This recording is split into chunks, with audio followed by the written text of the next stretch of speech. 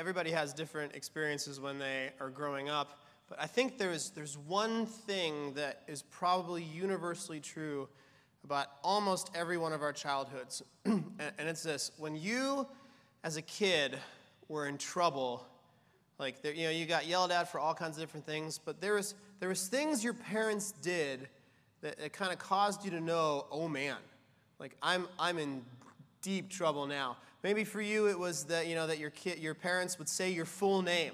Like I always knew when it was Vincent Benjamin Latz that you better run because stuff's about to hit the fan, and whatever I did is worthy of like prison sentence level stuff, right? But there's something that I think probably every kid has heard growing up, and it's so much worse than Vincent Benjamin Latz or whatever your full name is. And it's this. Tell me if you've heard this phrase. Actually, raise your hand if you grew up with this as a kid. I'm not mad. I'm disappointed. There's nothing worse than I'm not mad. I'm disappointed, right? Because mad, I don't know, every time my parents got mad at me, but by the next day, like there might be some lingering whatever, like have you learned your lesson? But anger subsided. Like there was a finiteness to it. And you could get a read on when the anger was over. Disappointment, though, that stuff lingered for like weeks, right? If my mom said to me, I'm not mad, I'm disappointed, it's not the next morning I'd wonder, is she still disappointed? I don't know. She's smiling. What does that mean? Is smiling good? Is smiling no? You wouldn't know. Right? Disappointment, there's a sting that comes with it, and that phrase is just like a gut. Right? My kids are too young to even know. If I looked at Graham now and said, I'm not mad, but I'm disappointed, he would just kind of look at me like, what? Right? But someday he will hit that age, and I'll be able to just twist the knife, right? It is a harsh thing to hear. And here's the thing. The Lord doesn't say in the passage we're reading today, I'm not mad, I'm disappointed. Right? As a matter of fact, the Lord gets mad in the passage for today. But when we're reading the church of Laodicea and we're reading the things that God says to it, I want you to keep in mind for later the feeling you got when your parents would say that to you. That like deep, unsettling, just, ooh, right? Man, it is so much worse to have your parents be disappointed than to just be angry. There's something beyond anger, and every one of us growing up knew it. There was a level to which you wondered, like, do they even want you around? Of course your parents loved you and they wanted you around, but you just feel that pain.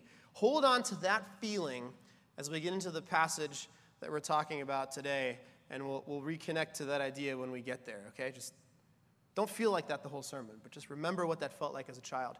To recap where we've been, this is our last week in the letters to the churches of Revelation. 7 letters to 7 churches. That's why our series is called 7 Words to the Church Today, right? And today is the last one, the city of Laodicea.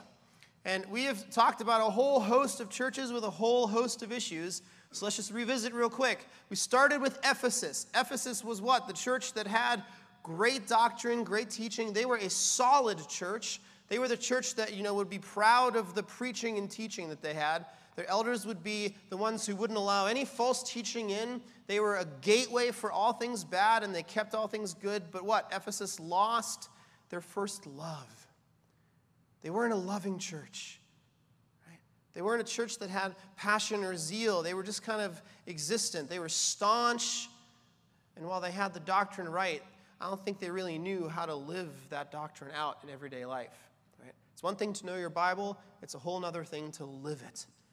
And to take what Scripture teaches and apply it and live out of it in the everydayness of our lives. Ephesus didn't do that. Smyrna was commended by God. They didn't have anything against them. They were just treated very harshly. They were struggling with various things, and the Lord tells them, just hold fast. You're doing what you're supposed to be doing. Right? It's the first of 2 churches that God has nothing against, he just commends. Pergamum was the tolerating church. Right? They were the ones that allowed kind of false teaching to be there. They didn't really do much about it. It was out in the wild. People of their church were starting to follow these idolatrous things. Right? We talked about the Nicolaitans and their teaching. They were just tolerant of things. They just kind of let it go. Well, it's out there. It's not a big deal. Some of our folks are listening. Right? It's okay. Like, we have a couple folks in our church who read Joel Osteen books. No big deal, right? Let it go, right? By the way, if you're reading Joel Osteen books, please talk to me. We'll make a pastoral appointment. We'll talk about that in private, but we should burn those. Anyway, that's aside, and that one's for free. Thyatira was the church that was the compromising church. They had gone beyond just tolerating stuff. They had it in their midst, right? They tolerated the woman Jezebel. They let her in. They let her teach things, and she was leading people astray. And what happened in Thyatira is the beliefs of false teachings were starting to affect the practice of people. They knew they had a mess in their church. They knew it was affecting them, but they let it happen anyway, and they let it continue on. So they compromised who they actually were. Sardis was the church that was dead.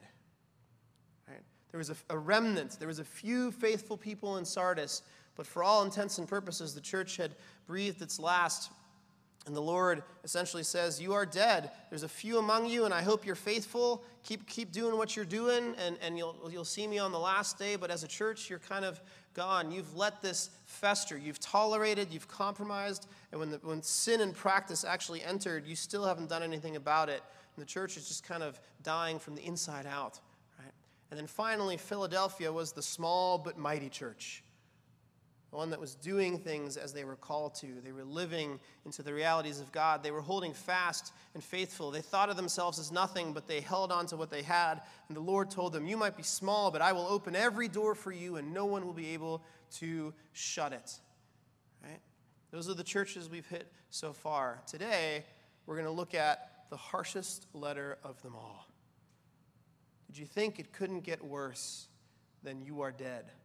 Well, you're wrong. It can get worse. I'm not mad. I'm disappointed. Right? Let's stand together as we read from the Word of God. This is Revelation chapter 3, verses 14 through 22. And to the angel of the church in Laodicea write, the words of the Amen, the faithful and true witness, the beginning of God's creation. I know your works. You are neither cold nor hot. Would that you were either cold or hot. So because you are lukewarm and neither hot nor cold, I will spit you out of my mouth. For you say, I am rich, I have prospered, and I need nothing, not realizing that you are wretched, pitiable, poor, blind, and naked. I counsel you to buy from me gold refined by fire, so that you may be rich, and white garments, so that you may clothe yourselves, and the shame of your nakedness may not be seen, and salve to anoint your eyes, so that you may see. Those whom I love, I reprove and discipline, so be zealous and repent. Behold, I stand at the door and knock. If anyone hears my voice and opens the door, I will come into him and eat with him, and he with me. The one who conquers, I will grant him to sit with me on my throne, as I also conquered and sat down with my Father on his throne. He who has an ear, let him hear what the Spirit says to the churches. It's the word of the Lord. Thanks be to God indeed. Have a seat. This isn't the love letter that you want to get. All right, there's a whole lot of language in here that we don't want to hear as the people of God. Laodicea was a unique city in a lot of ways. It was located right next to two sister cities. One is called Hierapolis. You might have never heard of Hierapolis, but the other is Colossae, which you might have heard of. It's where the book of Colossians was sent. And so just a few miles from Colossae, we had this city of Laodicea. It was built in the 3rd century by, we've heard of this guy before, Antiochus II. He named it after his wife, Laodice. And so they literally, I don't know, gentlemen, ladies, what's your man done for you lately? Antiochus named a city after his wife because he loved her that much, right? So if you did the star registry thing a couple years ago, you've got some work to do, right? Name a city after your wife, and then we'll talk. But Antiochus names the city after her. That's how it comes to be. It was an extremely wealthy, well-to-do, prosperous city due to a whole host of different factors. For one, it was in a really fertile area, and so it was a lucrative place for growing crops. It was also really good grazing ground for livestock, and so there was a lot of life in that way, a lot of commerce happening. It became famous for they would breed this special kind of sheep. I don't know how they did this, but they crossbred. They got the sheep that would produce shiny black wool. And so they could make garments that were shiny and black. and they were really sought after all across Asia Minor. They really wanted to have these everywhere. They would make tunics out of it and all kinds of different things. But it was what Laodicea as a commerce place was famous for. The other thing they were famous for was the banking industry. If you want to know if a city's rich, if banking is your big thing, chances are you got a lot of money, right? They were well-to-do. Because of all the industry and all the stuff, banking became a centered thing there, and it was really a prosperous place to be. We referenced a few letters ago that in 60 AD there was an earthquake that wiped out a whole bunch of cities in Asia Minor, and a lot of the cities of the letters we've talked about were wiped out. And each and every one of them, Rome helped rebuild, right? So the Roman Empire came in and financed and helped them rebuild their cities. Laodicea was the only city in the region that when offered Roman money to rebuild said, no thanks, we don't need it. We have everything we need. We don't need a loan. We don't need help. We've got the money. We're already, as a matter of fact, we're halfway done building. I don't know where you've been, but we've got it under control, right? And so Laodicea was the only city that didn't require Roman aid in order to rebuild after the AD 60 earthquake. They were a big deal. They had many leather-bound books, and their apartment smelled of rich mahogany. If you don't get that reference, go watch some movies, right? But Laodicea was a massive deal. They were wealthy, they were well-to-do, and more importantly, they were self-sufficient. If you ever heard the phrase, pick yourself up by your own bootstraps, Laodicea didn't just pick themselves up by the bootstraps. They built the boot and the straps and the foot that the boot was on and then picked it up by themselves. This was the mentality of that city. They were self-sufficient, they had everything they needed, and they didn't need any help. Right? And so that goes into the mindset of the church as well. And we'll see how the Lord deals with that as we read just a second ago. Right? However, economically, prosperously, Laodicea had one singular weakness as a city, and that was the water supply. They didn't live near an area where there was an easily accessible water supply. And so Laodicea piped their water from about 6 miles away through this pipe system. There was like 3 feet wide diameter pipes that they laid. They had this massive aqueduct that they built, and they brought water from other sources, like I said, about 6 miles away. And so the problem was that the source of water that reached Laodicea was really gross. I don't know what town, there's certain towns around here where it's like, don't drink the tap water. Right? Laodicea takes the cake on this one. Like Laodicea is drink the tap water, gamble with your life, go for it. Right? It was full of calcium deposits and nastiness and all kinds of stuff. And the idea of the water supply in the city is one of the things that informs the way that God talks about them a couple verses away into this passage. And we'll revisit that, so keep that in mind. But it was a city that was plagued by a lack of good, clean water. Hierapolis was near a hot spring. They were known to have really hot water, and the Colossian church was near the city of Colossae was near a cold water spring supply, so they had fresh cold water. Laodicea didn't really have that, and so they had to bring it in from outside, right? It was also a large center for Jewish population. We've had a couple cities that are like that. Laodicea takes the cake on this. There's probably about 7,500 or so men. We can figure this out based on gold supply and the temple tax and all these kinds of things from back in history. But 7,500 men, imagine the families, right? Each one of them has at least a wife and 2 or 3 children. So tens of thousands of Jews lived in Laodicea, which at the time for a city was a massive amount. And it was fully immersed in the cult of Rome, just like most of the other cities that we've talked about.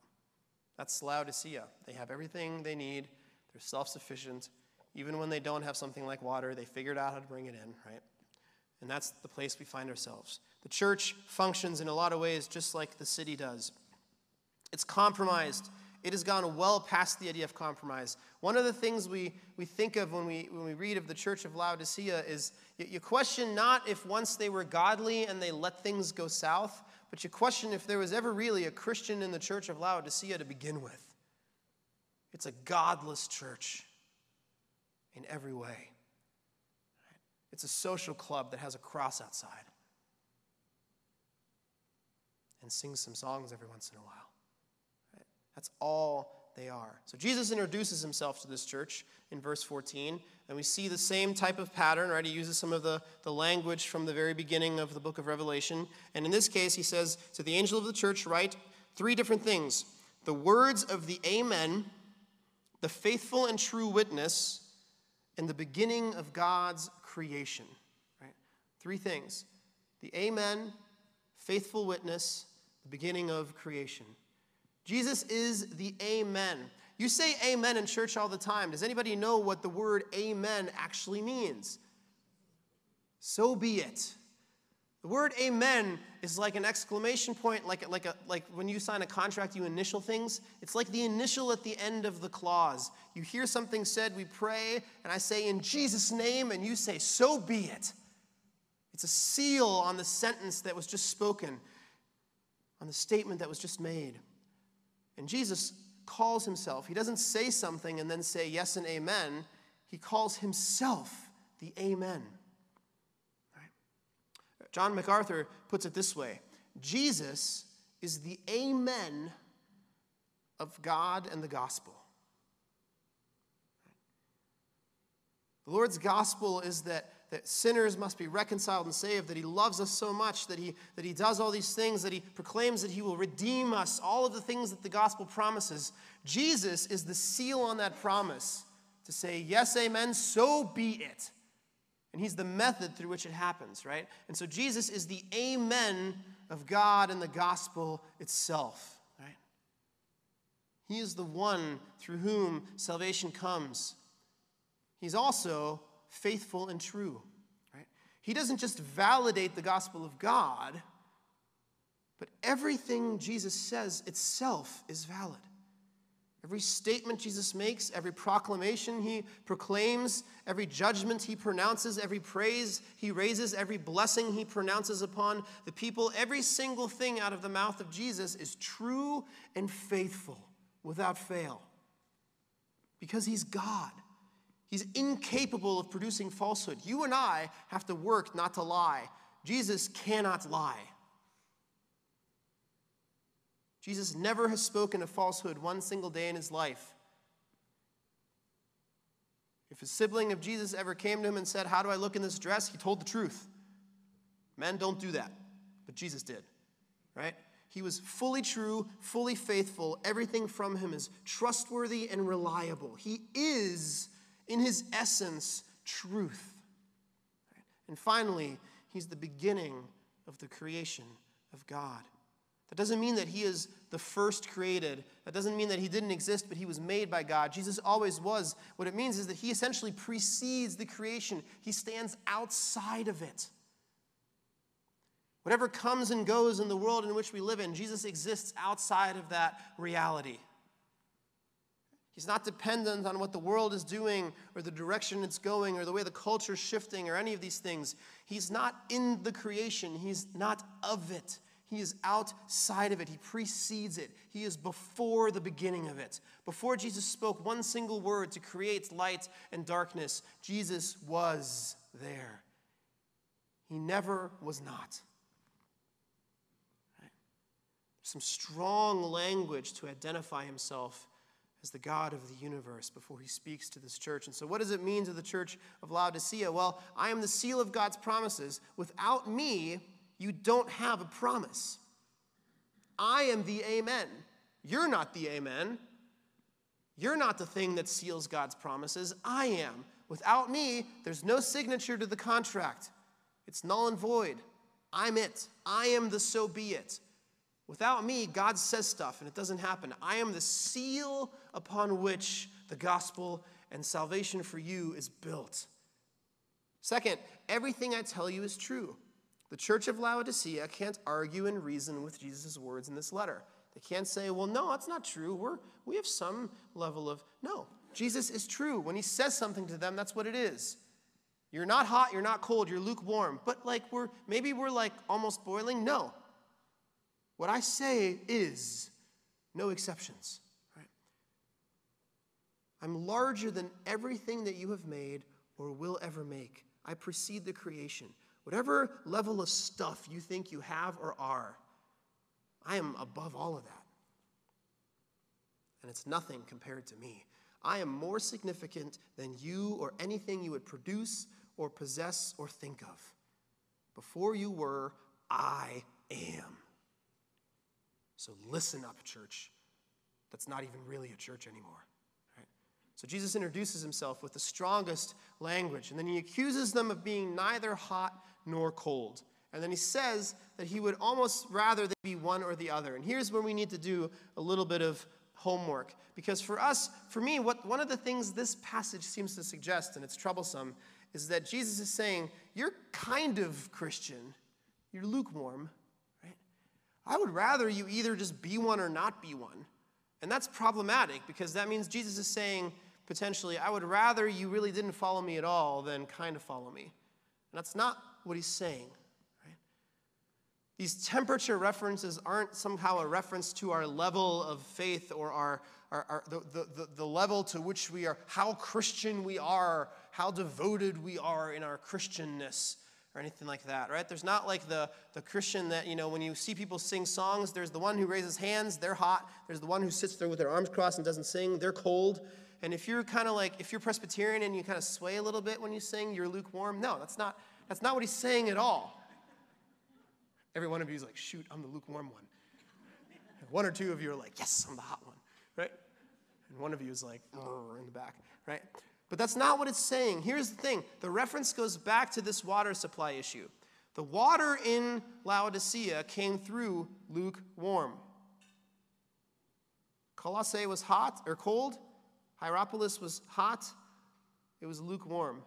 Anybody here cut the grass, come in from a day of yard work, and the thing that you want more than anything is just a nice lukewarm glass of water? No, right? I remember every once in a while I'll come in and, like my wife will have used the faucet and used it hot, and so I'll turn it to cold and I'll fill my glass, and I don't run it for a second, so I take a sip. Well, it's like lukewarm and I have to refill the glass or grab something from the fridge. Right? Because we don't like lukewarm. And beyond that idea of lukewarm, the Lord takes the metaphor of the water supply to even higher levels, because the water that would come from the pipes of Laodicea was so contaminated and so gross that generally it was understood that you would get sick from drinking it. Right? It had properties and things that developed in it that literally would make the people of the city throw up. You didn't want to drink the water in there, in this otherwise beautifully rich and prosperous town. And so Jesus actually takes the metaphor further, right? The Greek of spit you out of my mouth really means to vomit. So he's saying, listen, do you know what it's like to consume lukewarm water? Yeah, it makes you want to puke. That's how I feel about you. Laodicea, you make me vomit. And those words from God are so much worse than mom saying, I'm not mad, I'm disappointed.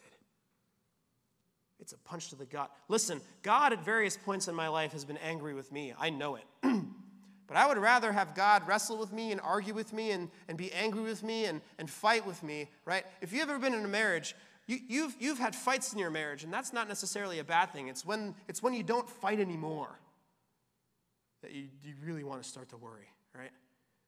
When you just... I don't even care to argue with you. You make me sick. You disgust me. That's what God is saying to the people of this church. You are neither here nor there. You're not really part of the kingdom at all. I don't know that any one of you has ever been what you could call yourself a Christian. You don't have any concern for the Christ, for church, for Christ in it, for any of the gospel truth, for any biblical sense at all. You're just kind of like an entity that exists. The only thing that makes you similar to a faithful church is that you gather and maybe you have some hymns going on, but that's about it. Whatever that therapeutic junk is, you call that preaching? Your pastor has preached for 6 weeks straight, and I haven't seen him read one word of God's Bible. He just says stuff to make you feel better. That's not preaching. You disgust me. Ugh. I'm just going to spit you out. Imagine God just saying that to you as a church. I'd rather he be mad any day. I'll deal with whatever righteous anger he has. Because at least when God is angry, he's interacting with me still. He's still in it. The Lord is literally just saying, oh, just go, get out of, I don't even want to think of you anymore. You're not even, I don't know what you are, but you're not a church, and you're certainly not my church. Just be gone with it. And the thing that makes this letter so atrocious is that there is no redeeming, there's 3 of you that are faithful. He doesn't mention that, right? Sardis is dead, but at least there's a couple folks left in it who might be faithful people. Laodicea, not only are they not faithful, but here's the worst part. They don't know it. They think they have it all together, right? What does it say? For you say, I am rich, I have prospered, and here's the kicker, I need nothing. Not realizing that you are wretched, pitiable, poor, blind, and naked. The essence of the gospel for every Christian is to understand that you are wretched and you need everything from Jesus. The moment you start to think, I don't need Jesus for this, or I don't need Jesus in this moment, or for this purpose. I can do this on my own. I've got it, God. Take a seat. The moment you get there, you have forsaken the gospel, because the definition of the gospel of Christ is that you are incapable, sinful, useless, a failure apart from the intervention of Christ. It is He who picks you up. It is He who makes you capable. It is He who helps you to not live a life of total depravity and sin. It is He who by His grace upholds you and wakes you up every morning when you don't deserve to be woken up the morning. Do you realize that every single one of us this morning didn't deserve to wake and come here, but we got to, because God's grace was sufficient for us today, and it will be sufficient for us tomorrow and the day to come. The church of Laodicea didn't understand this. They say, I am prosperous.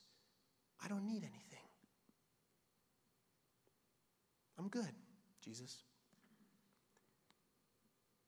Part of why Jesus is so harsh with them is because I can estimate that when they received this letter, they looked at it and went, okay, well, that's weird.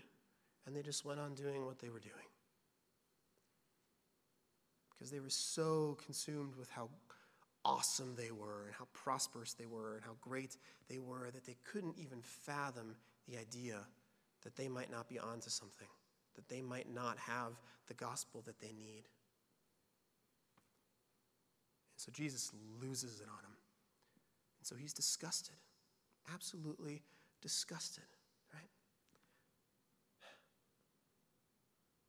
Later he stands, later in the text he says, I stand at the door and knock, right?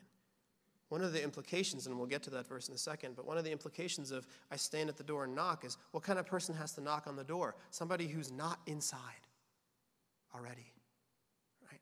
I can tell you something. Jesus never has to knock on our door. It's his house. Stowpress is his house. It's not yours, it's not mine, it's not the elders, it's his house. He lives here. He doesn't knock.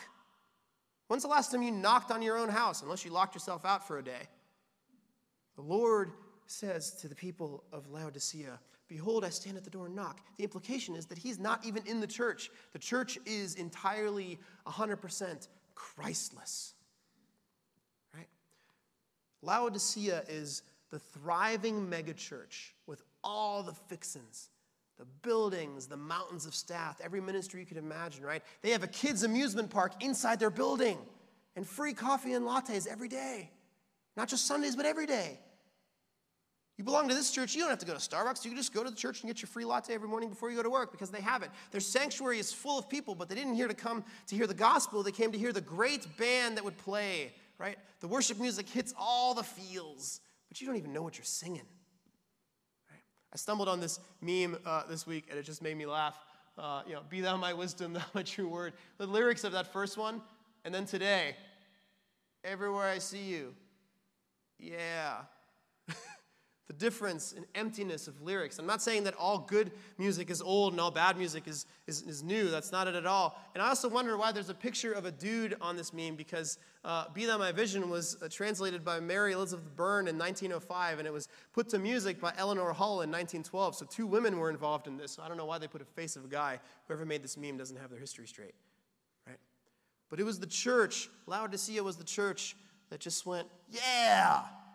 Well, yeah, for what? I don't know, but we're all saying it. Right? This is no church at all. Jesus' words hadn't been uttered in Laodicea for years. No one cared. They just thought they were so great.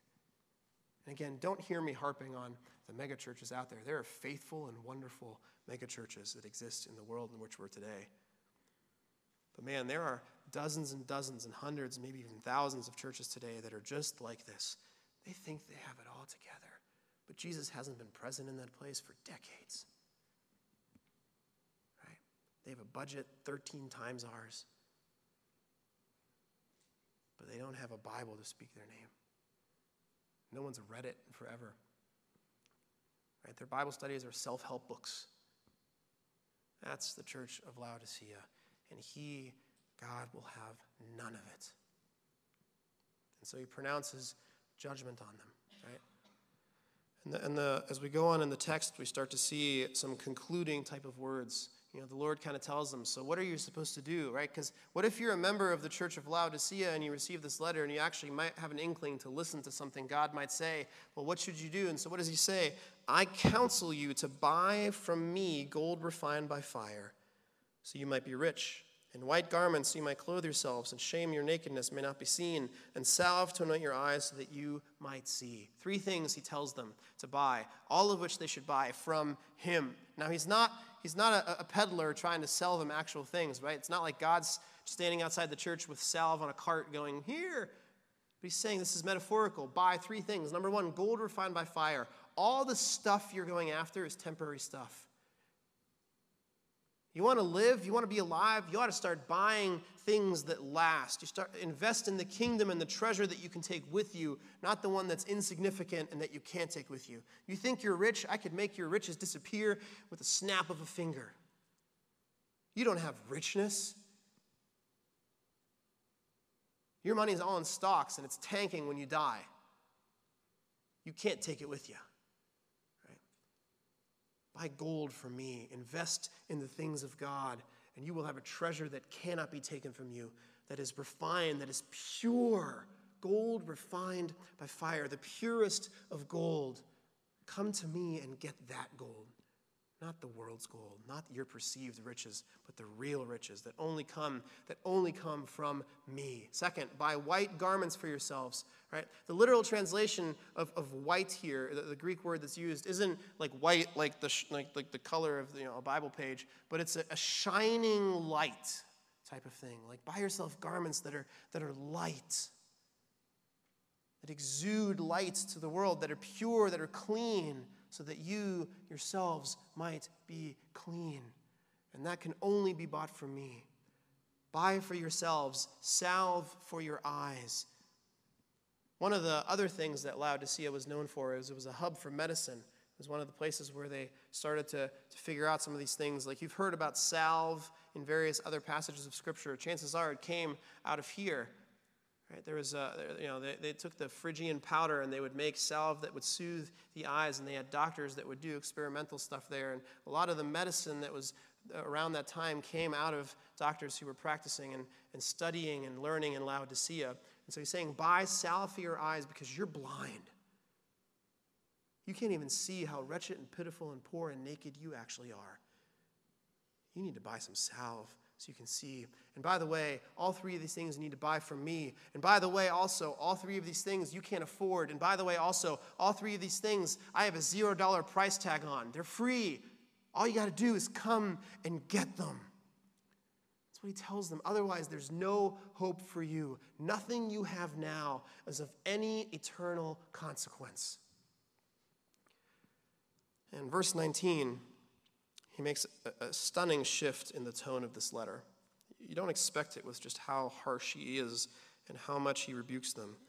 He says this in verse 19, those whom I love, I reprove and discipline. So be zealous and repent. And then he says the verse that we've all known forever, behold, I stand at the door and knock. If anyone hears my voice and opens the door, I'll come to him and eat with him and he with me. Right? What we have starting in verse 19 here is one of the most beautiful examples of the gospel of Christ on display. Right? He just got done chewing out the church in I would argue, the most harsh rebuke in all of Scripture. Right? I think this is even worse than when he says to Peter, "Get behind me, Satan." Right? It doesn't get much worse than God saying, "You just disgust me so much, I just want to vomit you out." Right? Say that to your loved one and see how long the relationship lasts. You don't really recover from that, even as a joke, right? But in the midst of it, in the midst of following the worst rebuke of probably all of Scripture, the gospel peeks through. Right? What does he say? "Those whom I love, I reprove." Listen, I'm telling you these things, not because I'm a mean cuss, not because I like making you feel like garbage, but because I love you. I reprove and discipline those whom I love. This is important for us to understand. To be loving isn't to be approving of everything someone does, but at times when they're wrong, to be reproving, right? To go to them and say no. We have to sometimes have harsh words with people because we love them. That's what God does here. The implication is that all of these things being equal, in the midst of him wanting to spit them out of his mouth, God still loves the people. Because if he didn't, he wouldn't have bothered to send a letter. He would have just let them be in their own filth and mess and idolatry and blindness. But he didn't do that. He wrote to them.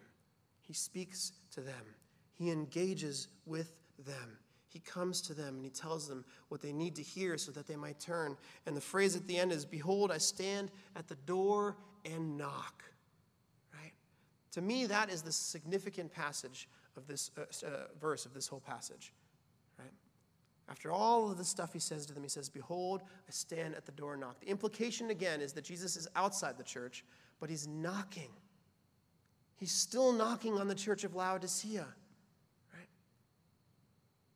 The church of Laodicea was along a main route that soldiers of the Roman Empire would often travel. And so one of the things that was in place in the city was a housing type of a lodging rule.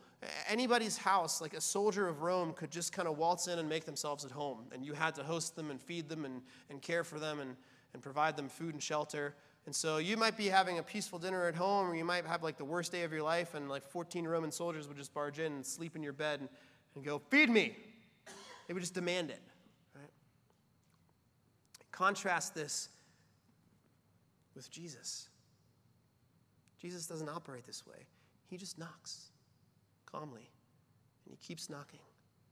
Right? The implication is, if anyone hears his voice and opens the door, he'll come in.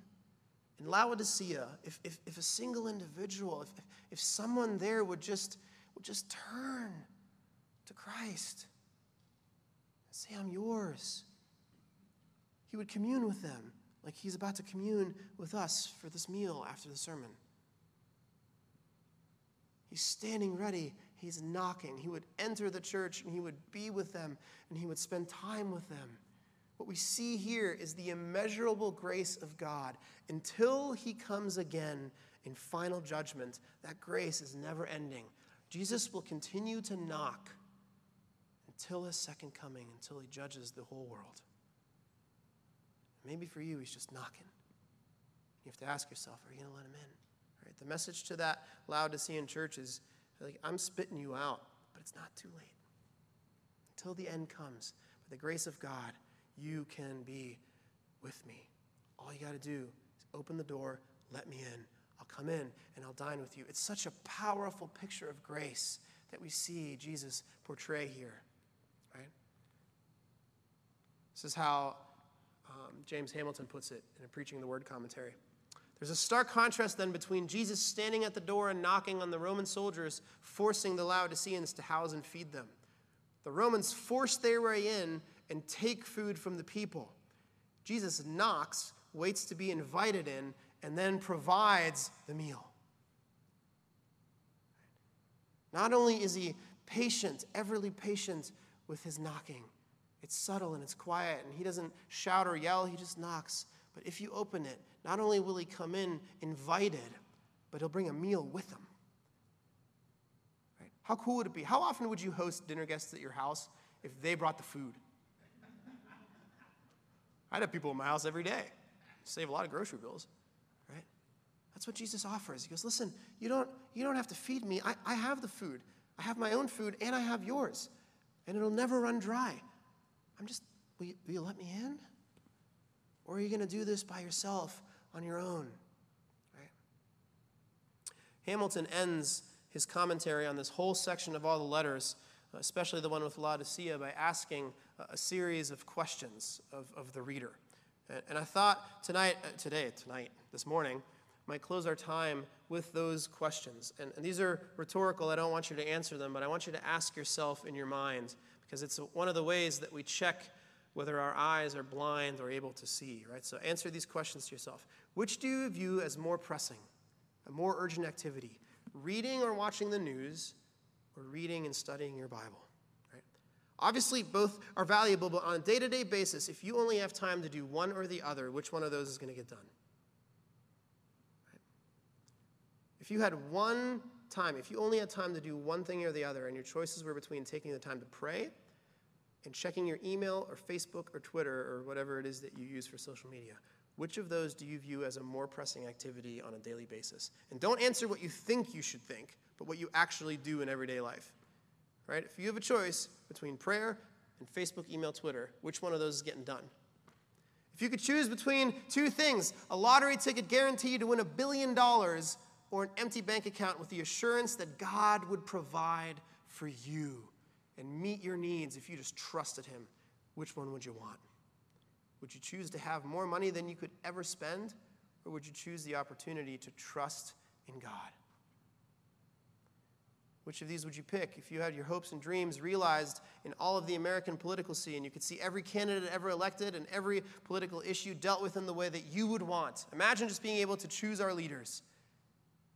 Every election that you want won is won. Every policy that you want to happen happens. Would you choose that, or would you take the opportunity to identify yourself as an alien and a stranger in a world that is not your home, because God tells you that there's a better home that you're working towards and that he is calling you towards? How would you answer these questions? They're not random questions. They're designed to test certain things about us. They answer questions about us like, what shapes your thinking? The world or Scripture? What communication is non-negotiable for you? Upward or outward? What do you trust? Money or Jesus? And what will you ultimately identify with? A political party or the kingdom of God? Where is your heart? Is Christ actually the Lord of your life, or is he an afterthought? Right? I'm not suggesting that we as a church or even as individuals are like Laodicea, but man, one of the things I hope you've noticed as we've gone through these churches is, we might not identify fully with one of them, but every single one we read, there's a part of it that goes, I'm kind of like that sometimes. Right? Every once in a while I am like the tolerating church of Pergamum. I know that I should be correcting that false teaching, and I know something about it's just off, but my friend just really loves that book, and I just don't want to stir up trouble, right? We don't tolerate everything. We're not hyper-tolerant. We're not a bastion of liberalism from a moral perspective, but man, every once in a while, don't we all just say, let's just let it be, right? Every once in a while, we're all the church that lost our love. We get busy, we get crazy with life, we maybe have a bad week, and we don't put love first, right? We know that there's people that we should care for and reach out to and share the gospel with and be a light unto their feet, but we have our doctrine right, they'll just figure it out, right? Every one of us at some point or another is compromising, right? We allow certain things in the church to kind of keep happening because it's just easier than dealing with it. People might get angry. People might leave. So why, right? Every one of us at one point or another lives faith at a surface level rather than the depth that God calls us to in this final letter. Every one of us has a little bit of Laodicea in us, if we're honest with ourselves. Right? So my invitation for you with all of these letters, it wouldn't be to let yourself be weighed down in the guilt and the shame of it all, but that as the church hears of these things, I want you to put yourself in the position of these churches, right? And think, how would I respond to this? Right? The Lord is calling you out on your stuff. Are you going to cross your arms and pout? Or are you going to allow him to shape you and mold you into the person he wants to make you? Are you going to take things to heart and go, yeah, in some ways I am like that. And Lord, help me as I seek to work on that by your grace and by your strength, not by my own. Right? Help me not to compromise. Help me not to tolerate the things I'm not supposed to tolerate. Help me to put love first, even when I'm tired and weary, and it's the last thing I want to do is deal with that hard person because I just want to go home and watch TV or check out. Right? Sometimes I'd just rather be bitter. Help me through those things, Lord. Right? My encouragement in all of these letters is that we might give ourselves more and more to him. And my longing would be that, man, someday if the Lord ever decides to write to the church at Stowe, that it might look like a blessing more than a curse, right? He might call us well done, good and faithful servants. That he might tell us, way to hold fast. I'm going to open for you doors that no one can shut. I pray that you might have felt spurred on and convicted by something said in these weeks. If you haven't, you might be blind and need some salve, if I'm honest with you. And I pray that our church might continuously, as every single letter concludes, have an ear to hear what God might say to the church and its people. Let's pray. Lord, we thank you. We thank you for the rebukes, even when they hurt. We thank you that in your loving kindness, you might choose to engage with us, that when we don't follow the way that you've called us to live, when we go against your word, that in the midst of all of those things, you love us enough to speak up, to say something. We praise you for the fact that you were willing to write letters to these 7 churches and that they might have been preserved all the way to this day so that we as your church might be able to read them and understand and hear and dissect things from them that apply to our time and our day. Because your truth is universal and steadfast. In a moving world, you are an immovable God. So we thank you. We pray, Lord, that someday the letter to Stowe Press might read like the one to Smyrna or to Philadelphia. That we might be a church that is small but mighty. That loves your people and your community and cares about the things you care about.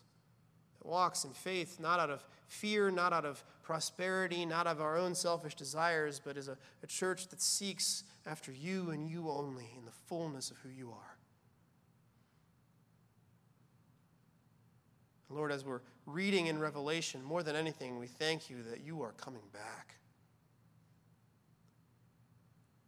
That there is a day that you promise us where all of the strife and the struggle and the persecution and the restlessness will end. Where we get to live into the fullness of what it means to be your church. Thank you. Thank you that you love us. Thank you that you care enough about us to reprove us when we need to be. We pray that we might be a church after you, after your heart. We love you and we praise you. And together, all as people said, amen.